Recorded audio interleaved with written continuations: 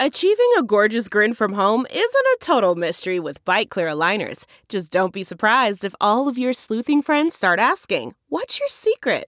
Begin by ordering your at-home impression kit today for only $14.95. Byte Clear aligners are doctor-directed and delivered to your door. Treatment costs thousands less than braces. Plus, they offer flexible financing, accept eligible insurance, and you can pay with your HSA FSA. Get 80% off your impression kit when you use code WONDERY at Byte.com. That's BYTE.com. Start your confidence journey today with Byte.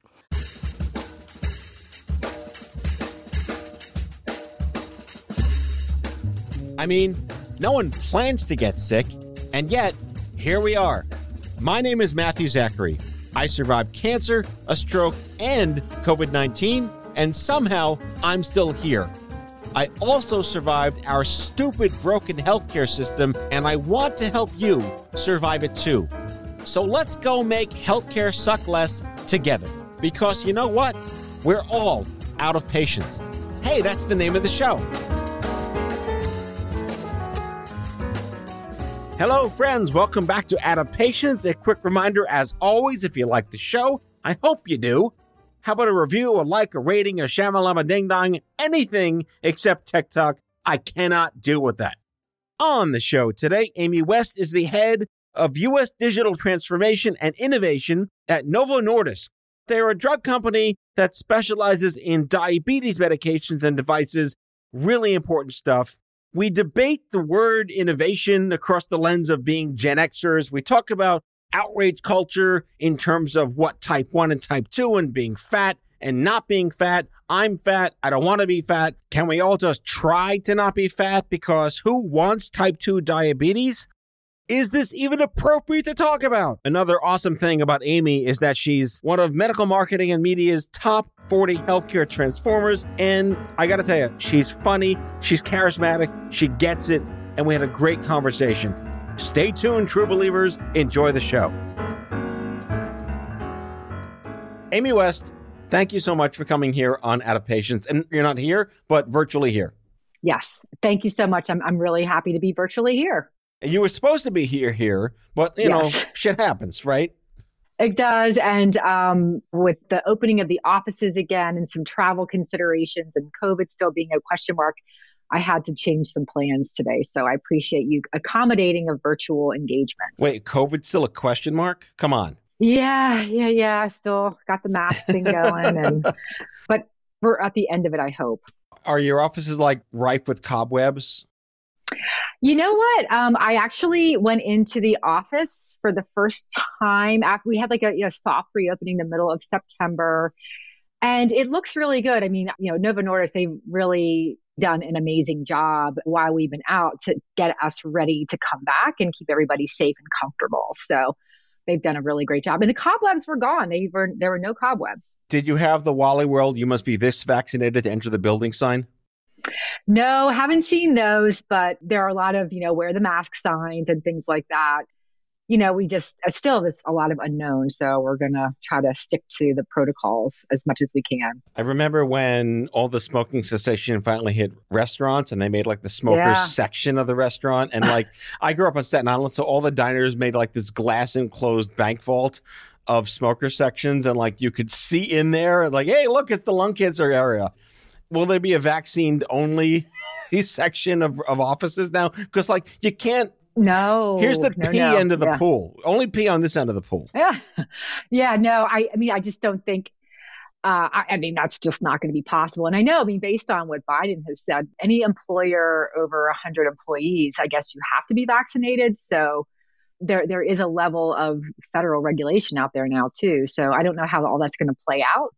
Then there's the question of, well, why is it just for companies with 100 people and more? What about the smaller companies? I think at the end of the day, we just have to be nice to each other and be considerate. And if people are requesting that you wear a mask, just wear a mask and just try to be as kind as possible, because I feel like we've lost a bit of that with the frustration that everybody has been feeling and the constraints. And I get it. We all get it. We've all been living through it, but we just have to be nice to each other because that's the only way we're really going to be able to make it through all this. Yeah, I mean, George Carlin did this great bit. I've mentioned this on the show a million times where he deconstructed the 10 commandments into like modern day parlance and he got them down to 2 rules. There's only 2, which is like, don't be a nice. dick and don't kill people. Right, exactly. The golden rule. Be nice. Golden rule. Try to be nice. Try not to kill people. I think those are fairly decent ethics, baselines, tenets to be a human being. Exactly. So I want to talk about Novo Nordisk. I think they've been flying under the radar. It's like the IKEA of pharmas and no one knows about them. But you do some great stuff and you've worked in diabetes, something I've tangentially been associated with through friends of mine that have been raising type 1 kids. But you're a lifer. You've been doing this a long time. It's very unusual to get somebody that's been digging in for so long. My first question, how do you stay uncynical? It always has to come down to why you're there in the first place, which is about helping people with really awful problems, really difficult health challenges. And, if you think about it from that perspective, you just can't get cynical. There's always a way that we need to be making it easier, better for them to live their lives every day without having to constantly be thinking about a health condition or health issues. And so if you keep it in the context of, again, the human being nice to people, that's what keeps me from being cynical. So innovation has been this meme. I come from the patient advocate side. I ran a nonprofit for a couple of years that I started called Stupid Cancer. And I'm a 25-year cancer survivor. So I wear a lot of weird hats. I also worked in like agency life. So that ruined everything. And then I popped back. What does even innovation mean? I feel it's just become like jargony syllables. And to you, like, what does that really mean? It's 2021. What does it mean? Right. So to me, there are these academic definitions around it. But to me, it really comes down to solving an unmet need, solving a problem that's out there that has not had an adequate solution, that is really causing grief or problems for a person or yourself or whomever, and coming up with a way to address that is going to be satisfactory and give you the result that you're looking for. Would you say the shower radio is innovative? Well, innovation too can be individualized, based on who you are as a person, what your preferences are, where you live, how you like to bathe, so there are some people that prefer a bath, so they don't need the shower radio. It all depends on the individuals. It's not a one size fits all.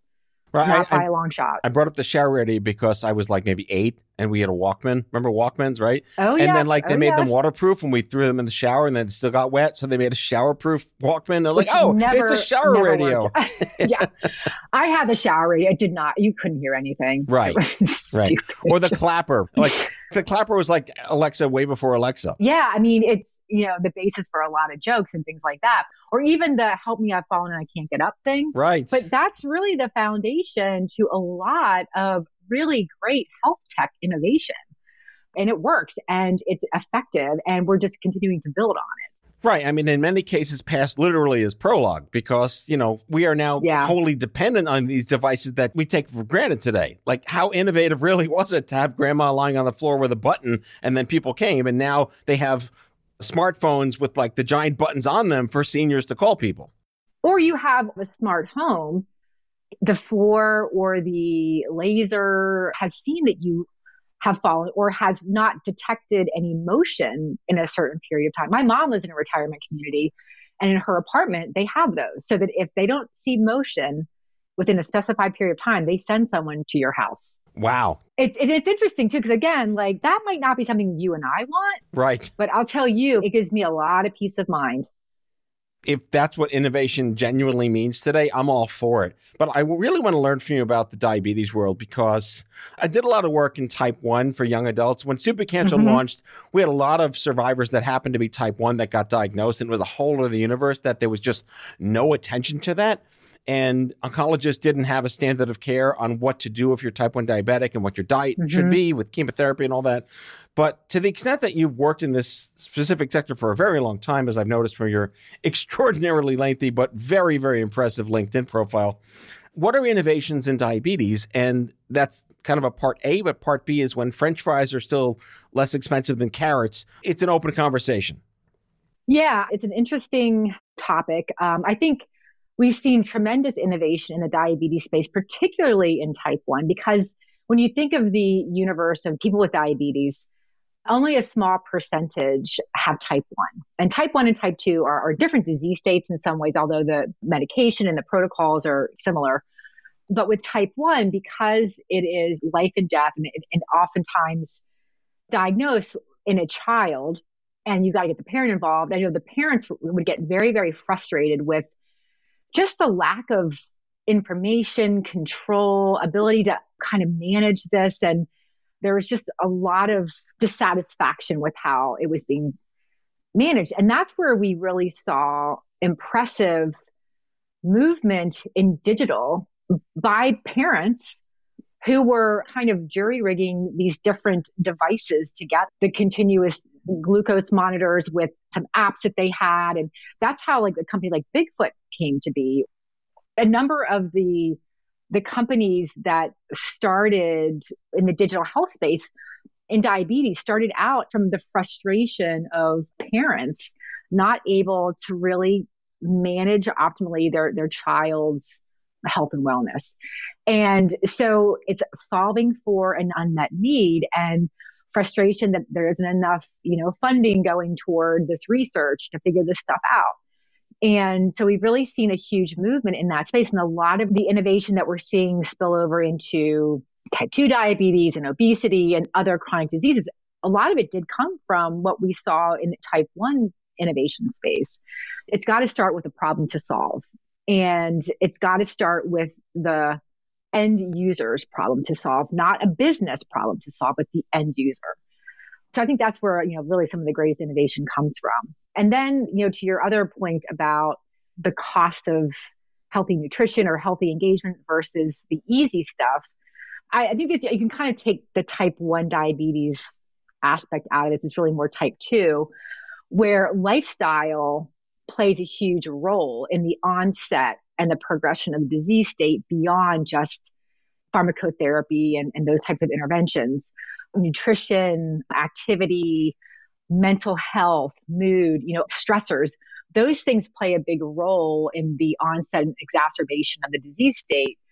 So if it's easier and cheaper for you to get something that's unhealthy, that's a real challenge. And that kind of goes beyond just the healthcare issue, becomes a public health issue and an economic issue. And those are some of the big challenges I think that we're all faced with. Like, how do we understand how these broader aspects of living, the social determinants of health, how are they playing a role in disease and disease management? And, that's when we start to talk about going beyond the proverbial pill. Understood. And so we have to be thinking about these broader, more holistic factors that are influencing a person's ability to engage in their health and wellness and have a good or a bad outcome. Back with our guest after the break.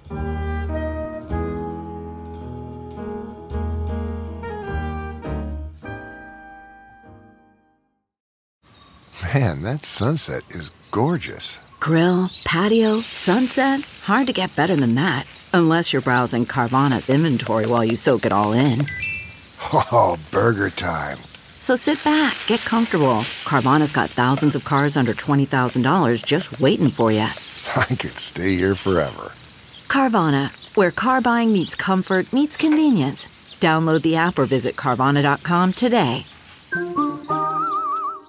Delve into the shadows of the mind with Sleeping Dogs, a gripping murder mystery starring Academy Award winner Russell Crowe. Now available on digital. Crowe portrays an ex-homicide detective unraveling a brutal murder he can't recall. Uncovering secrets from his past, he learns a chilling truth. It's best to let sleeping dogs lie. Visit sleepingdogsmovie.com/Wondery to watch Sleeping Dogs, now on digital. That's sleepingdogsmovie.com/Wondery. CarMax is putting peace of mind back in car shopping by putting you in the driver's seat to find a ride that's right for you. Because at CarMax, we believe you shouldn't just settle for a car. You should love your car. That's why every car we sell is CarMax certified quality, so you can be sure with upfront pricing that's the same for every customer. So don't settle. Find love at first drive and start shopping now at CarMax.com. CarMax, the way car buying should be.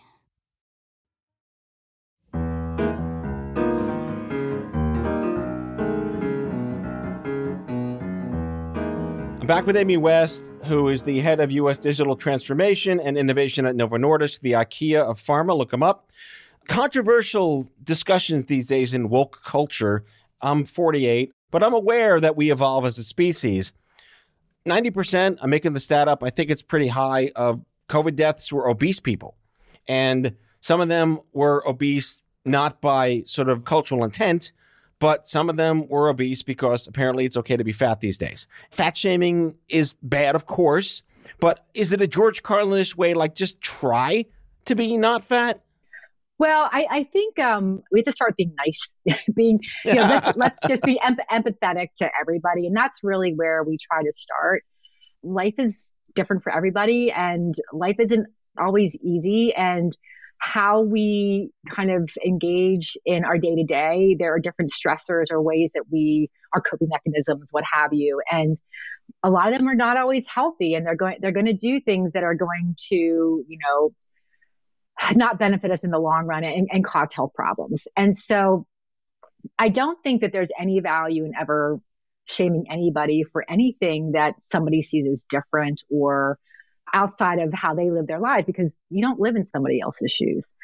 I think, though, that it is important in our healthcare system overall that we start to focus more on well care and prevention and place more priority on that, place benefit, place motivation around that. And that can come in a variety of ways. But, our model is just so focused on the sick care, acute care, reactive care model.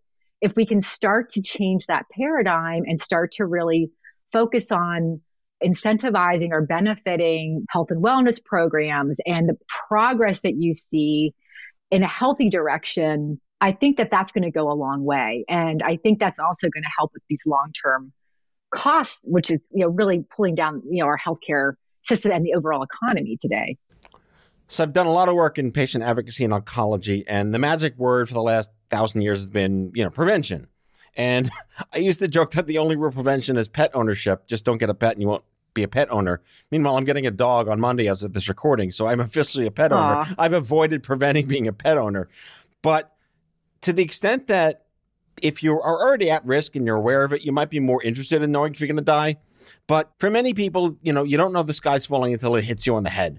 And I love that expression because some people are scared to know if there's something wrong with them. And some people just don't trust the system in general to even learn what it means to know you might have something bad inside you. How do you feel about that? Education is huge. And we don't have all the answers to, the optimal way to achieve the best health and wellness and live the longest. We just don't necessarily have all that understanding.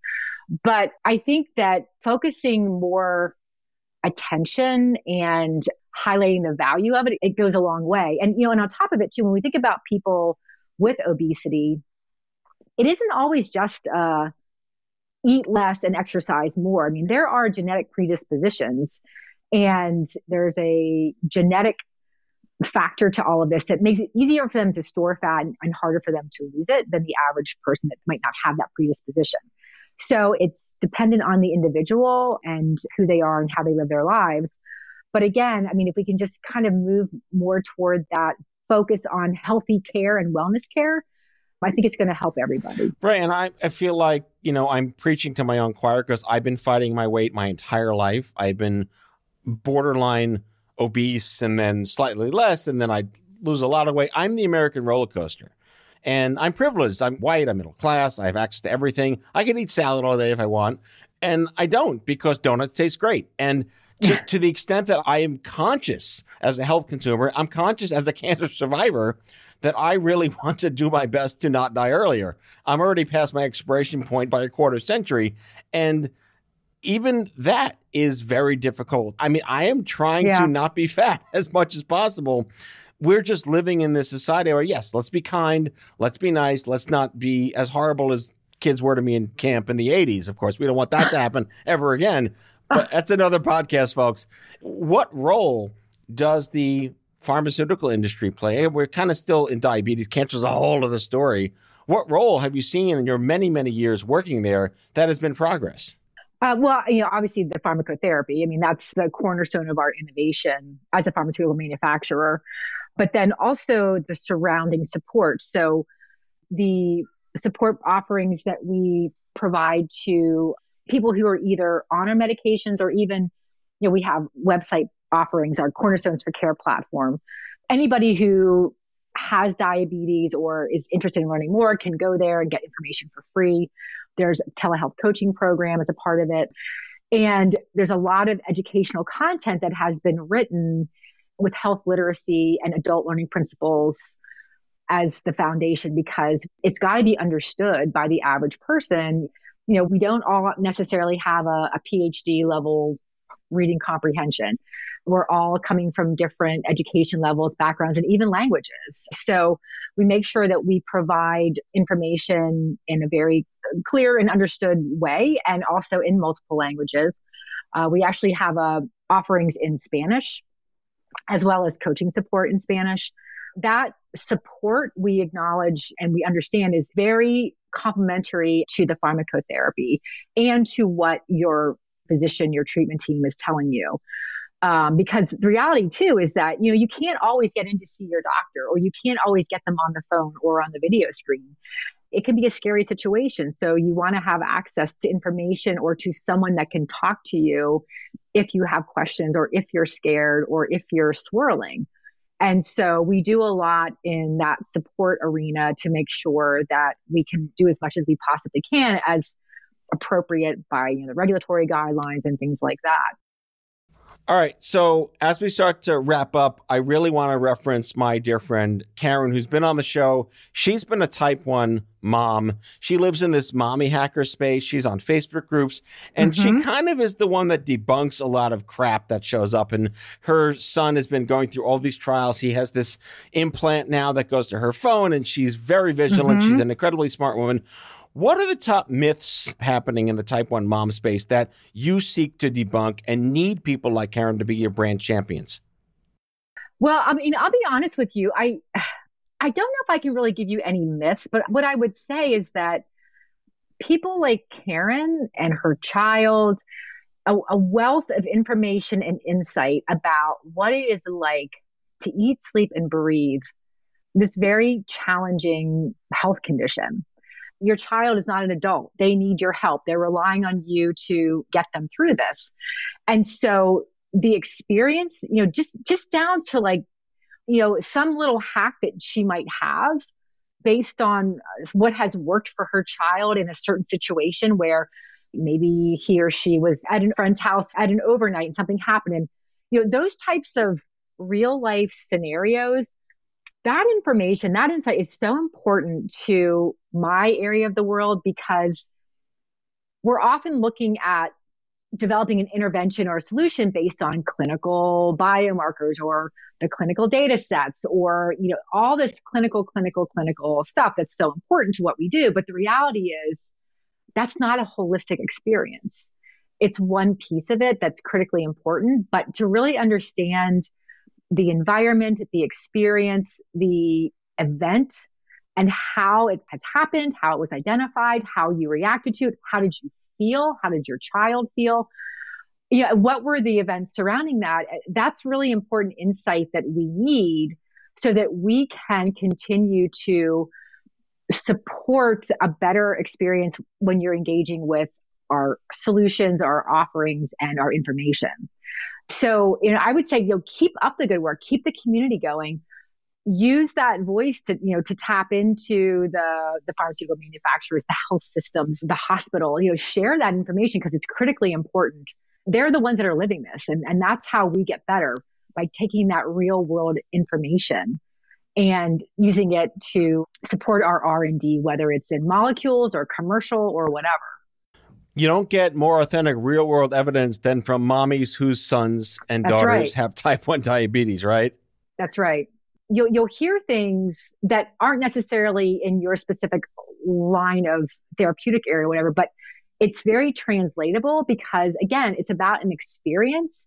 whether it's diabetes or obesity or cardiovascular issues or cancer, the experience piece, there's something that's transferable across all, and we need to understand that, to understand the holistic end user experience so that we can use that for our future innovation. Amy West is the head of U.S. Digital Transformation and Innovation at Novo Nordisk. I've never done a show on diabetes before. This has been extraordinarily insightful, and I hope you guys, the listeners, really enjoyed our conversation. Thank you so much, Amy. Thank you so much. It was a pleasure talking with you, and have a great afternoon. That's all for now. If you like the show, be sure to subscribe, leave a review on Apple Podcasts, follow us on social, and tell all your friends to listen. Tell us what you'd like Matthew to cover in his next episode by leaving a message for us at 855-AUDIO-66, and we might just use it in a future show. Out of Patients is a product of Offscript Health. We are a healthcare engagement company built for patients and caregivers by patients and caregivers. Our executive producers are Matthew Zachary and Andrew McDowell. Our senior producer is Betsy Shepard. Our host is Matthew Zachary. It is recorded, mixed, and edited by Betsy Shepard.